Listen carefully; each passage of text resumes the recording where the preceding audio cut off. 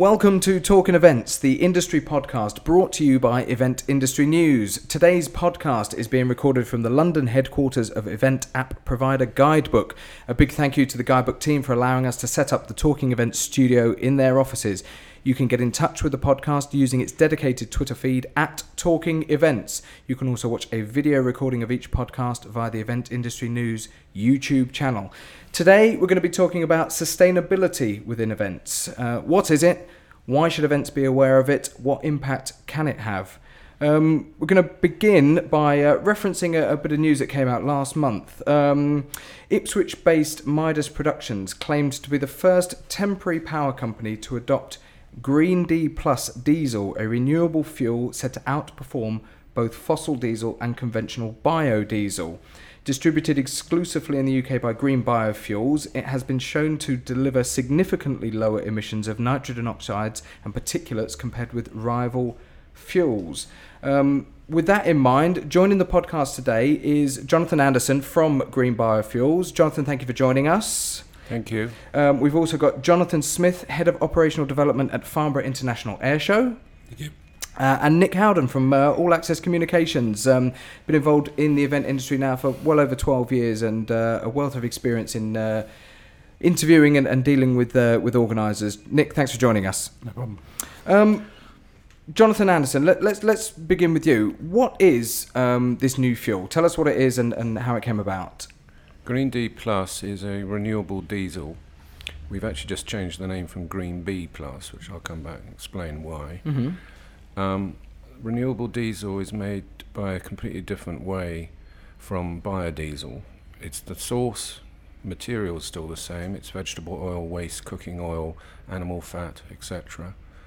But instead of using alcohol, which is called esterification, to produce biodiesel, they use hydrogen, and that produces a pure diesel. In fact, it has exactly the same chemical formula of diesel without aromatics, and it's the aromatics which cause the issue that red diesel, or gasoil as you'd like to call it, has. They also isomerized it. I changed the chemical structure at the distillery, and that means it comes out naturally at minus 32, cloud forming point, or the freezing point of minus 32, and it can be made down to about minus 46. Mm-hmm. That's far better than red diesel, which is naturally about minus 12 to minus 16, and far better than any biodiesel, the best being from rapeseed methyl ester, which is about minus 12, and the rest getting worse and worse till you get to palm oil, which is about plus 10, and animal fat of plus 15. Not much good on a cold day like we've been having recently in the English summer. The other issues you have with biodiesel is it has a lot of oxygen in it. That causes more NOx to be produced than normal diesel, about 10 or 12% more NOx. It also means it's not very stable in storage, so it has a shelf life of about 6 to 8 months if you're lucky. It tracks water, so again its storage life is not good, and by attracting water it's not great in the engine, because engines don't like water. And it also, because its production process is difficult, it often has a lot of contaminants in it, which cause issues with engines, and everyone knows all about that. And it also is not an issue much now, but the old engines, it will melt the old gaskets. And finally, it has a very high boiling point, about plus 160. That means when it drops into your oil sump, which runs at around 90 degrees C, it doesn't evaporate, so you need more oil changes. So we've got all the technical information is there, the stats are there, and it's an improvement on what was available. Nick, your experience of dealing with and interviewing and speaking to event organisers, how big an impact will this change in fuel and this opportunity to deploy this new type of fuel have on events in terms of their sustainability? Well, what's exciting about it, I think, is that anybody can use this, and so it's not down to particular companies having a particular mindset to use it. It's open and can be blended with and without any engine modification with traditional power companies, which means that actually I can't see any reason why everyone won't be using this ultimately. So just to clarify, it's a straightforward switch. A generator company could deploy this fuel and there's no re-engineering of their hardware? None. It's an ASTM D9752D fuel. Took the words right out of my mouth.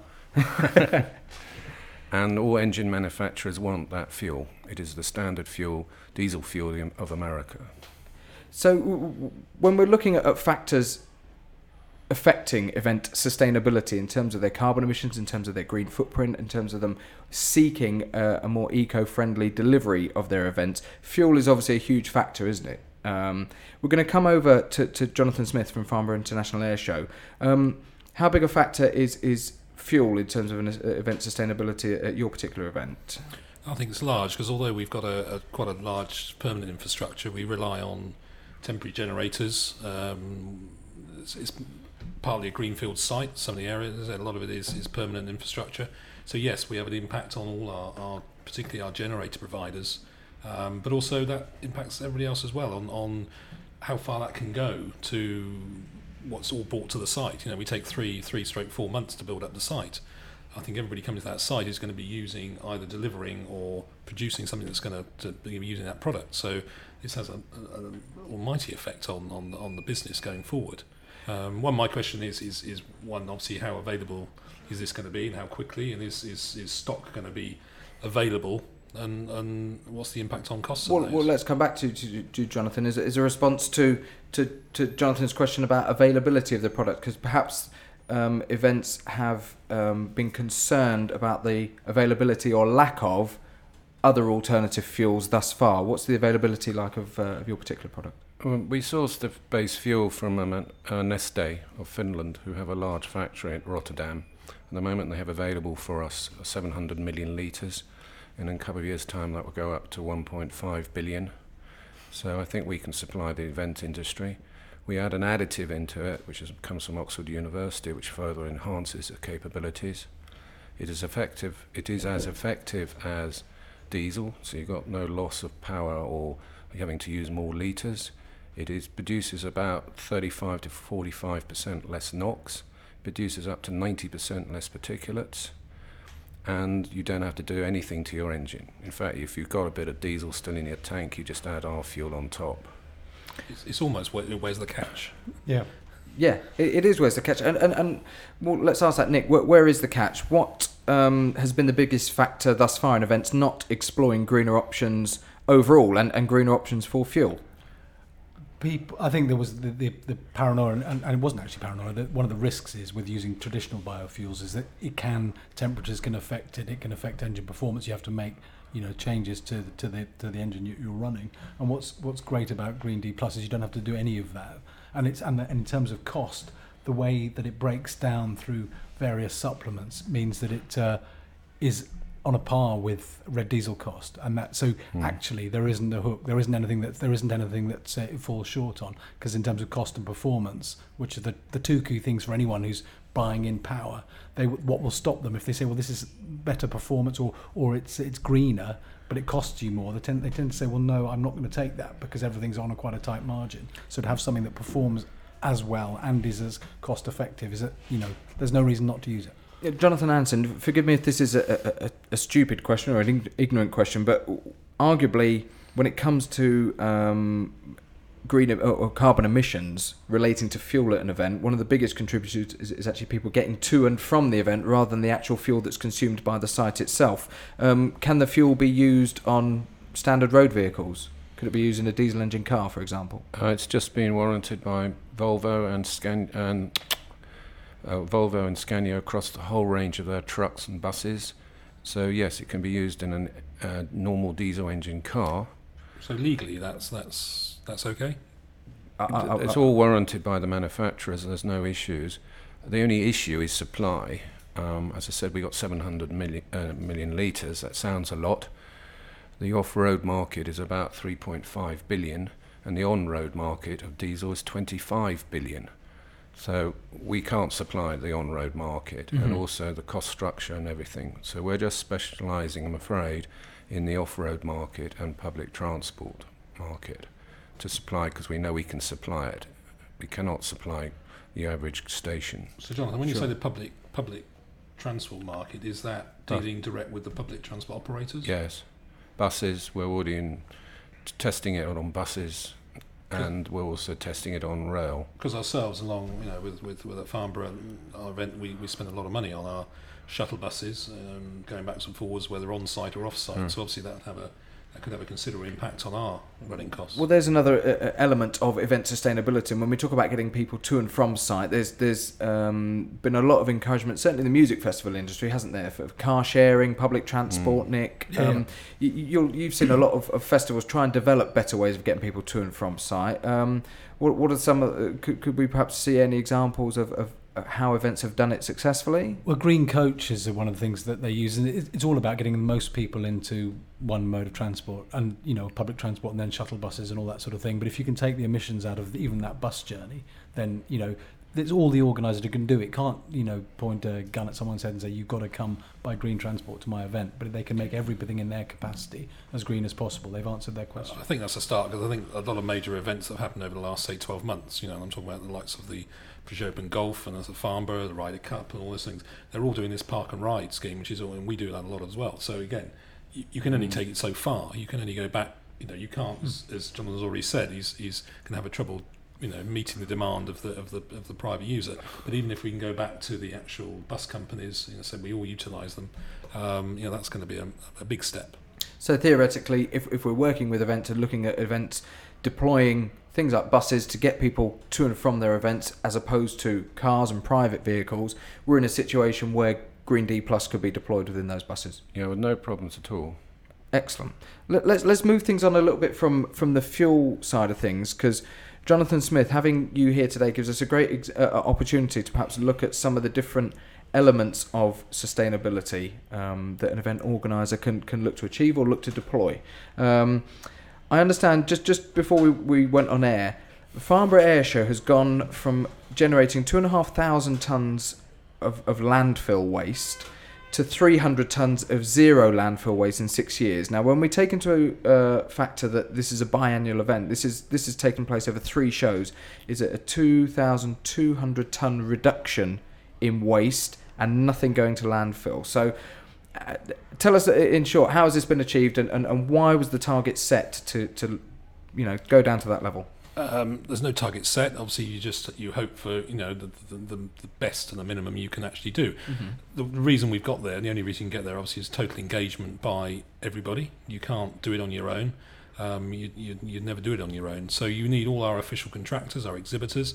That comes down to good communication, actually providing the vehicles, pardon the pun, but the actual vehicles to do it, and that's whether it's with skips or actually. In the last air show, we actually produced our own transfer station, which is nice to see. And I've been visiting some other shows, and they're continuing that trend, and they're doing that on site. So rather than taking all the waste off site and then thinking about it, they're actually doing an initial picking on site, which gives you much more flexibility of segregating the waste.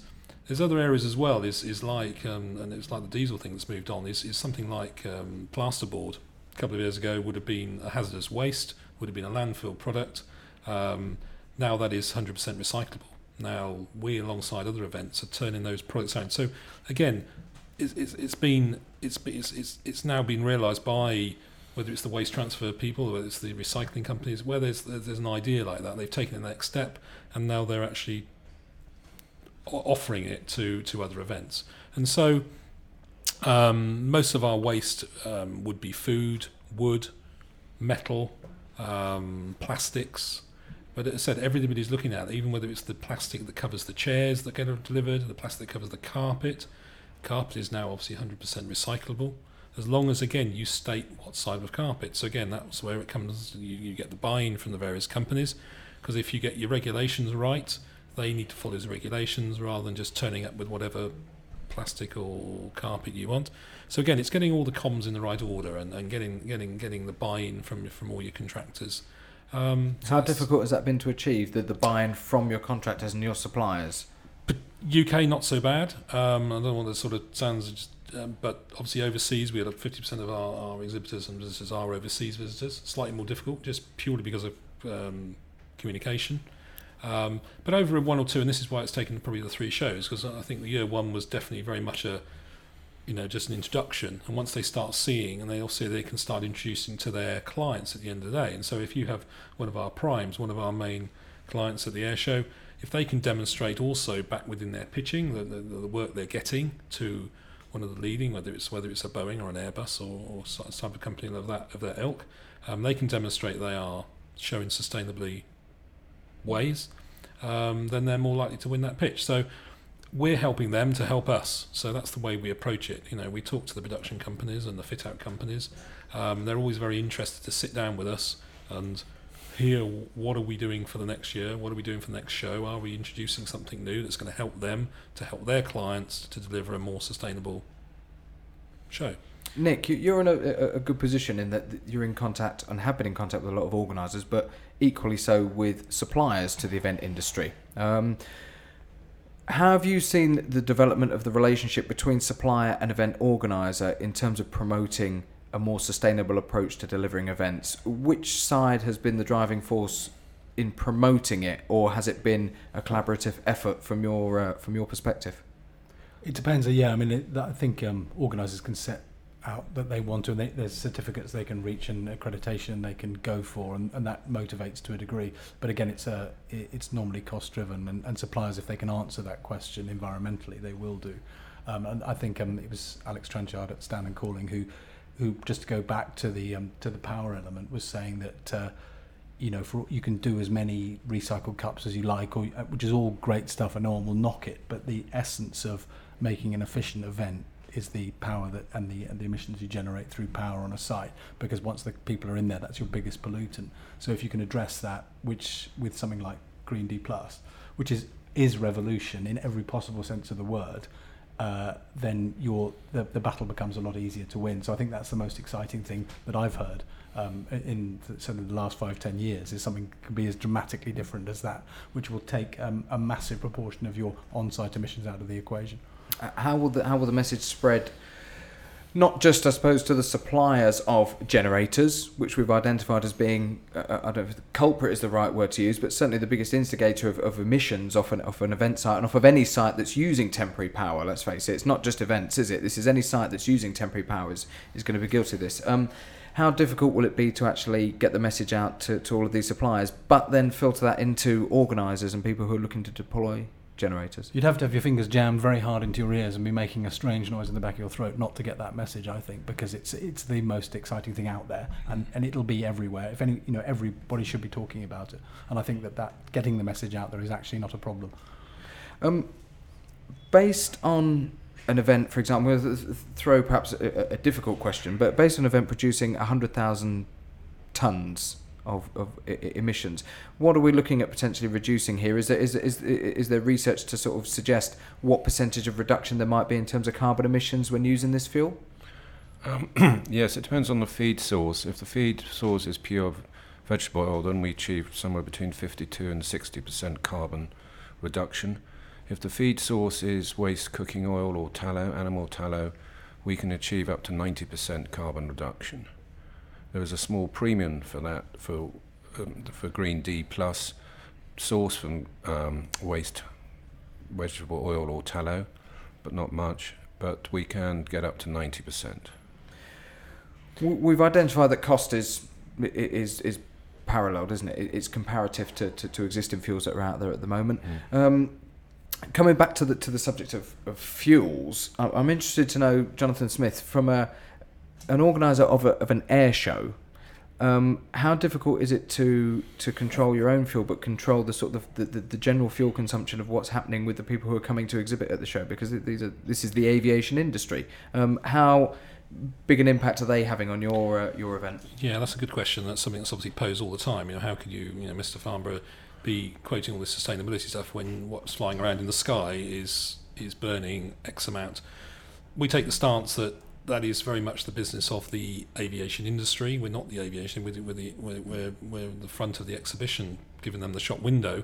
Many of the leading companies are obviously spending a lot of time and money investing in new technology that's looking at, hence the new 787 Dreamliner, which demonstrates, I think, is where they're at regarding making flying as economic as possible. What we look at, as far as at Farnborough, the bit that we control is obviously the exhibition build and what happens, the people coming to the show, and what we actually are in control of on the ground. And we tend to leave, because there are some massive programs out there in the aviation industry, which we could probably be sat here talking for the next week. And so I don't think we're the experts in that field. But what we are experts in is delivering a sustainable event, taking that little part away. Has it prompted consideration in terms of how you actually schedule the incoming aircraft, the outgoing aircraft, and the actual show schedule itself? I think it has. I think going on from what I was saying earlier, I think there are a lot of the companies who are keen to demonstrate to us, and they want to. And as I said, we provide a very nice shop window, and that's what we provide. That's what we build for these primes to come and demonstrate the latest sustainable flying. So that's where we'll work with them on the scheduling to promote the most sustainable flying of whether it's a Boeing, an Airbus, or whoever like that. The one point I wanted to come back to, maybe with Jonathan and sort of coming into, is where do we think our friends the government might look at this? Because as far as potential taxes and things, because they tend to sort of look at something like this, and because presumably somebody's going to be losing out here, and I'll be concerned as an organiser this might last for a sort of honeymoon period until maybe somebody wakes up one day in government and says, "Oh, hang on, we're losing out here. This is too good to be true. Too good to be true. This is where it's going to go." So I just wonder, I'd be interested to know from an organiser point of view where that might. Any thoughts, Jonathan Anderson? Yeah, very good question. Can I just answer something on the aviation industry? I'm not an expert on it because it's not our market, but obviously I keep a close eye on it. And a lot of the new fuels are now is this renewable diesel being used in airlines. Last week alone, 2 American airlines announced they were switching completely to it. So it is coming in dramatically into the airline industry, and they're probably the biggest user of renewable diesel of any market. So there is progression there. Yes. Excellent. And so, yeah. So coming on to the point about taxes, yeah. At the moment, there's for producing electricity at a generator, you have 2 tax advantages. One is that you don't pay you reclaim the rebate duty, which is 11.14p duty, and you also get what's called a ROC. Now, as long as you register your generator or your site, it depends how you power up your site. If it's individual generators all producing power separately, then you have to register each generator. If it's just one site, when all the generators combine, then you just have to register the site, and you get a ROC. And a ROC is worth, you get 1.5 ROCs in fact, and a ROC is worth around 16p, so 24p a litre you get back through the power stations having to buy this thing the government's put in. Now, if you register your site before March 2017, you have that ROC for another 20 years. Right. Whatever the government says, that is set in stone. It's then changing after that to what's called contract for differences, but we'll worry about that in 2 years' time. So you've got 2 years to register your site for ROCs. So this is something that really people should be taking up. And then they've got annual events really have got this year to get onto it and look at the possibilities of deploying it. So that means that our fuel, depending on whether you want to get 52 to 60 or 90% carbon reduction, should be around the same price or slightly less than red diesel with those rebates. Nick, collaboratively, how is the industry working to achieve a level of sustainability within its event as a whole? There are a number of different trade organisations and groups of event organisers that get together covering the entire spectrum of events. Collaboratively, how have you seen things develop in terms of how people are communicating with one another to develop as an industry? I think the trade associations, there isn't one that's got enough teeth. From where I sat for a long time, I've always had a gripe that everyone's a little bit self-centred and a little bit about getting their membership fees coming in and sharpening their pencils. So I think there's a lot of room for someone who can actually overarch and sit over that and make that happen. But I think that something as fundamental as Green D Plus is actually the anchor for all of that, and because you can suddenly have that crashing through all of the doors to sustainability, because it's not cost prohibitive and it ticks all of the boxes. So actually, this is where the groundswell starts, I think, and you'll find if it all is, if the delivery, and that was my question really, is how easy is it to get more in? Because I think that's the crucial thing, looking to spread it outside events and to make sure it can provide for all events. Well, Midas have announced that they're going to use this, am I right in saying, exclusively as their main fuel now, that they're going to use this as their fuel? Well, they've done choice. They've worked with them, Jonathan, and been pioneering in testing it and helping just complete the circle. So they've been great, and they've always been dynamic in that regard. So it's to their absolute credit. But everyone needs to now follow very quickly behind them, I think. When we say testing it, could we clarify and define what we mean by testing it? Has it been tested in a live event situation? Has it been tested behind closed doors? What do we mean by testing? We tested it on a couple of Midas's 175 kVA generators that they use for events, and these results, as we said, already came out at sort of 35% NOx reduction and 90% particulates. We tested it actually on a Type 2 generator, which might be of interest to the hire companies, and we took that generator to Tier 5, which is not needed to 2020, or for particulates, and we took it to 3A on NOx. So we made it a much more efficient generator to meet all the new emission standards. Since then, we've tested it on a locomotive, and we've come out with the same results. Believe it or not, a locomotive is a diesel generator. And we're now testing it on buses. It's been run for a long time, for about 2 months on a generator, and they've stripped it apart as well and had no issues on the inside of the engine or anything. In fact, the engine was a lot cleaner than diesel because there's no aromatics, so it doesn't leave carbon behind or anything. It actually cleans the engine for you. So there's plenty of testing. Volvo and Scania tested it for 5 years on the bus companies of Finland, and that's why they've come out last month warranting it across the whole range of their modern buses in Europe. So we can safely say that the testing has been done, and yes. and the statistics and the information that we're giving out today has been proven over a long period of time and not just a few months. I'm interested to just come back to you, Jonathan Smith, regarding the air show.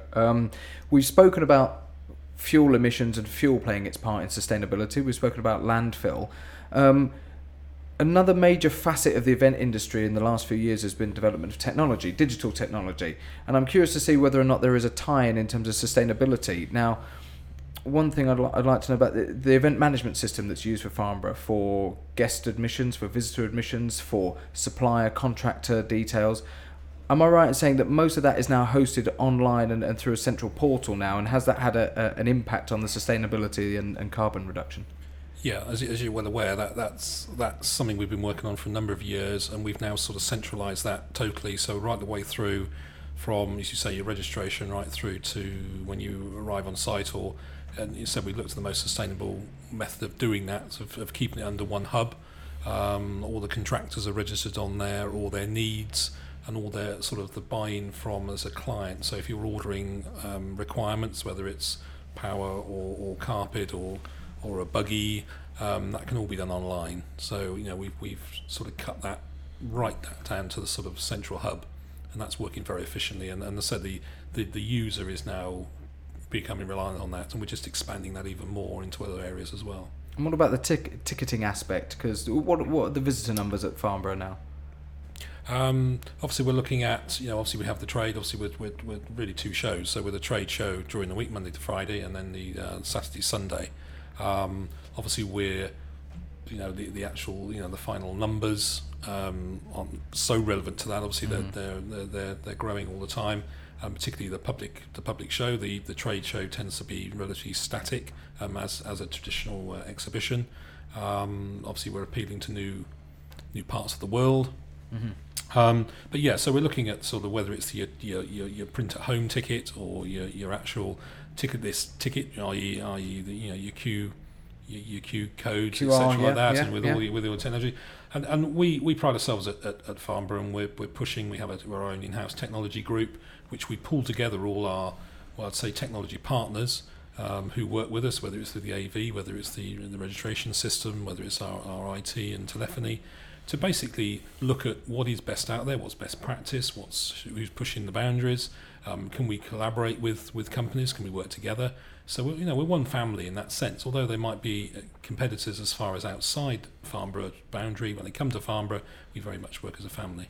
Nick, events can make significant changes to their operations to develop a more sustainable event overall and reduce their carbon footprint, their green emissions, etc., etc.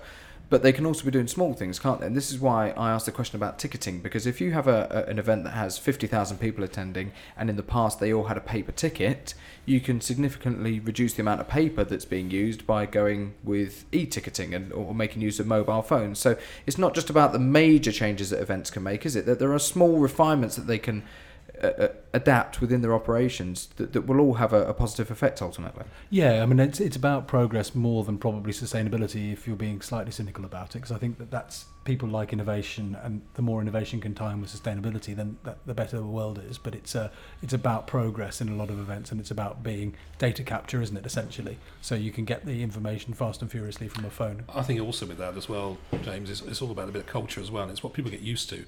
Coming back to the sustainability thing, you know, if 5-6 years ago, even at home, nobody was doing it. It was all going in one big bin. People are doing it now. You know, you go home, you've got your little boxes, you've got your little just coloured bins. People now in the office are now expecting it. People come into the office, a new generation, they're coming in. Where is it? Where do I put this? Where do I dump that?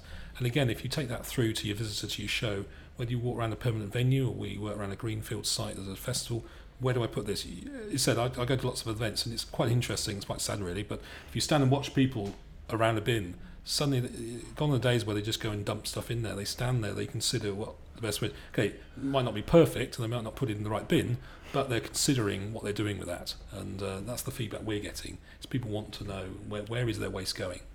That's a great example. Yeah. The level of reduction in your generated waste and the generated waste that's gone to landfill, how much of a financial impact has had that on Farnborough? In being able to reduce to that level, because surely you were charged for the amount of waste that went to landfill previously. Well, yes, because you get a landfill tax, and it's I think it's over 100. I can't fingertips, but I think it was over £100 a ton.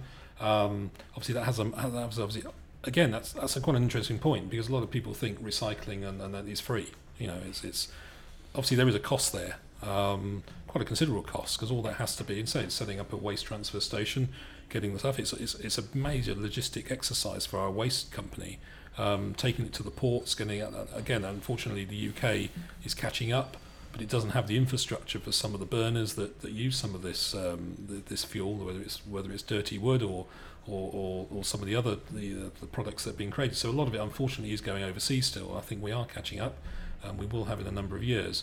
So yes, there's a financial impact on ourselves just by purely saving that landfill tax. What role can we've talked about taxes a little bit, but what role can the government play? There was a story on Event Industry News back in February. Event expert calls on UK government to lead on sustainability through new business tourism strategy. Should the government at a higher level be promoting sustainability, not just in the event industry, but on a wider level of business? Any thoughts on that, gentlemen? Wade in. Yeah, coming back to buses, some reason the government 3 years ago decided to take tax biodiesel on buses. It was tax-free. Buses, I don't know if one realises, but buses use normal DERV, and they don't pay 55p, they get 34p back. So they pay around 21p, and biodiesel up to 2012 was free of that tax, but the government's put it back on. Why? I have no idea. But now we've got this huge issue down Oxford Street. We're part of one of the initiatives to demonstrate, and we're working with Volvo on that, to demonstrate by using this Green D+, it will help the old buses get closer to the tier standards they want. But it's going to be a premium price, because there isn't the tax advantages on road that you get off-road for creating general. So if the government wants these things to really happen, they've got to seriously look at some of the taxations. A locomotive, the railway companies use 650 million litres of diesel a year, just running locomotives. I know we're electrifying, but the speed they're doing it at could take, I'll be dead, 20 years. So if they want the locomotives to be clean, and a lot of these locomotives are over 22 years old, they spew out emissions. They need to, locomotives, if they use biodiesel or our fuel, they do not get tax rebate, although they're electrical generator, and they do not qualify for ROCs. So therefore, why would a locomotive company pay a 30p premium just to be cleaner? With the amount of money, Nick, that the event industry brings into the UK now, and we're talking billions, aren't we, when we look at the industry as a whole, there have been successful examples of the events industry not necessarily lobbying, but certainly coming together to develop new legislation, whether that be through better practice in staging and hosting and building events. Is there any role that the government can play, in your opinion, in promoting sustainable events and recognising that the industry contributes such a vast amount to the economy? There's always there is. I mean, I don't know whether it coming out of a government mouth is particularly helpful, actually. They'll probably charge the poor for it. But I think it's almost better coming from, I think festivals, for example, are a great way to send a message, like Jonathan was saying before, in terms of recycling. And if you have Michael Eavis, for instance, on screen saying, this is the way you can do this, that and the other, or artists performing, your attention will be much greater than it will be if David Cameron's there saying it. It's because that's the sort of target market you're going for. So there's a lot that individual festivals and also Uniform and festivals together under a more positive trade umbrella would get the message out probably faster and more accurately than government would. And I think Nick, you mentioned, and James, you said about the sort of trade association. Obviously, we are members of various trade associations. I totally agree with you. There isn't one, and some try and sort of double up, and I think some wasted energy goes in there.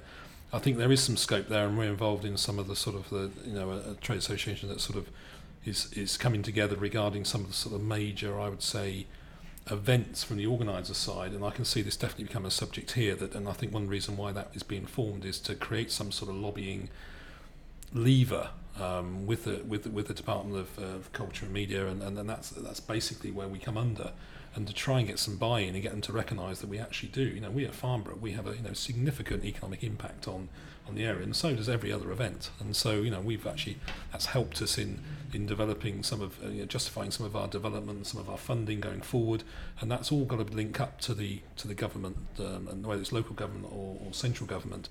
And certainly, so we're going to be taking it forward as far as participation in some of these sort of networking situations with these trade associations, and try and join the dots up a little bit somewhere, and to actually get some power and some teeth that Mr. Government, look, we are a significant export, I suppose. Mm-hmm, absolutely, yeah, a contributor. In many other forms of industry, ISO standards play an important part in telling customers the level that you are working at, and giving confidence to customers of the level that you're working at. ISO 20121, Sustainable Event Certification, SEC, provides certification to the international standard which specifies the requirements for an event sustainability management system to improve the sustainability of events. So there is an ISO standard.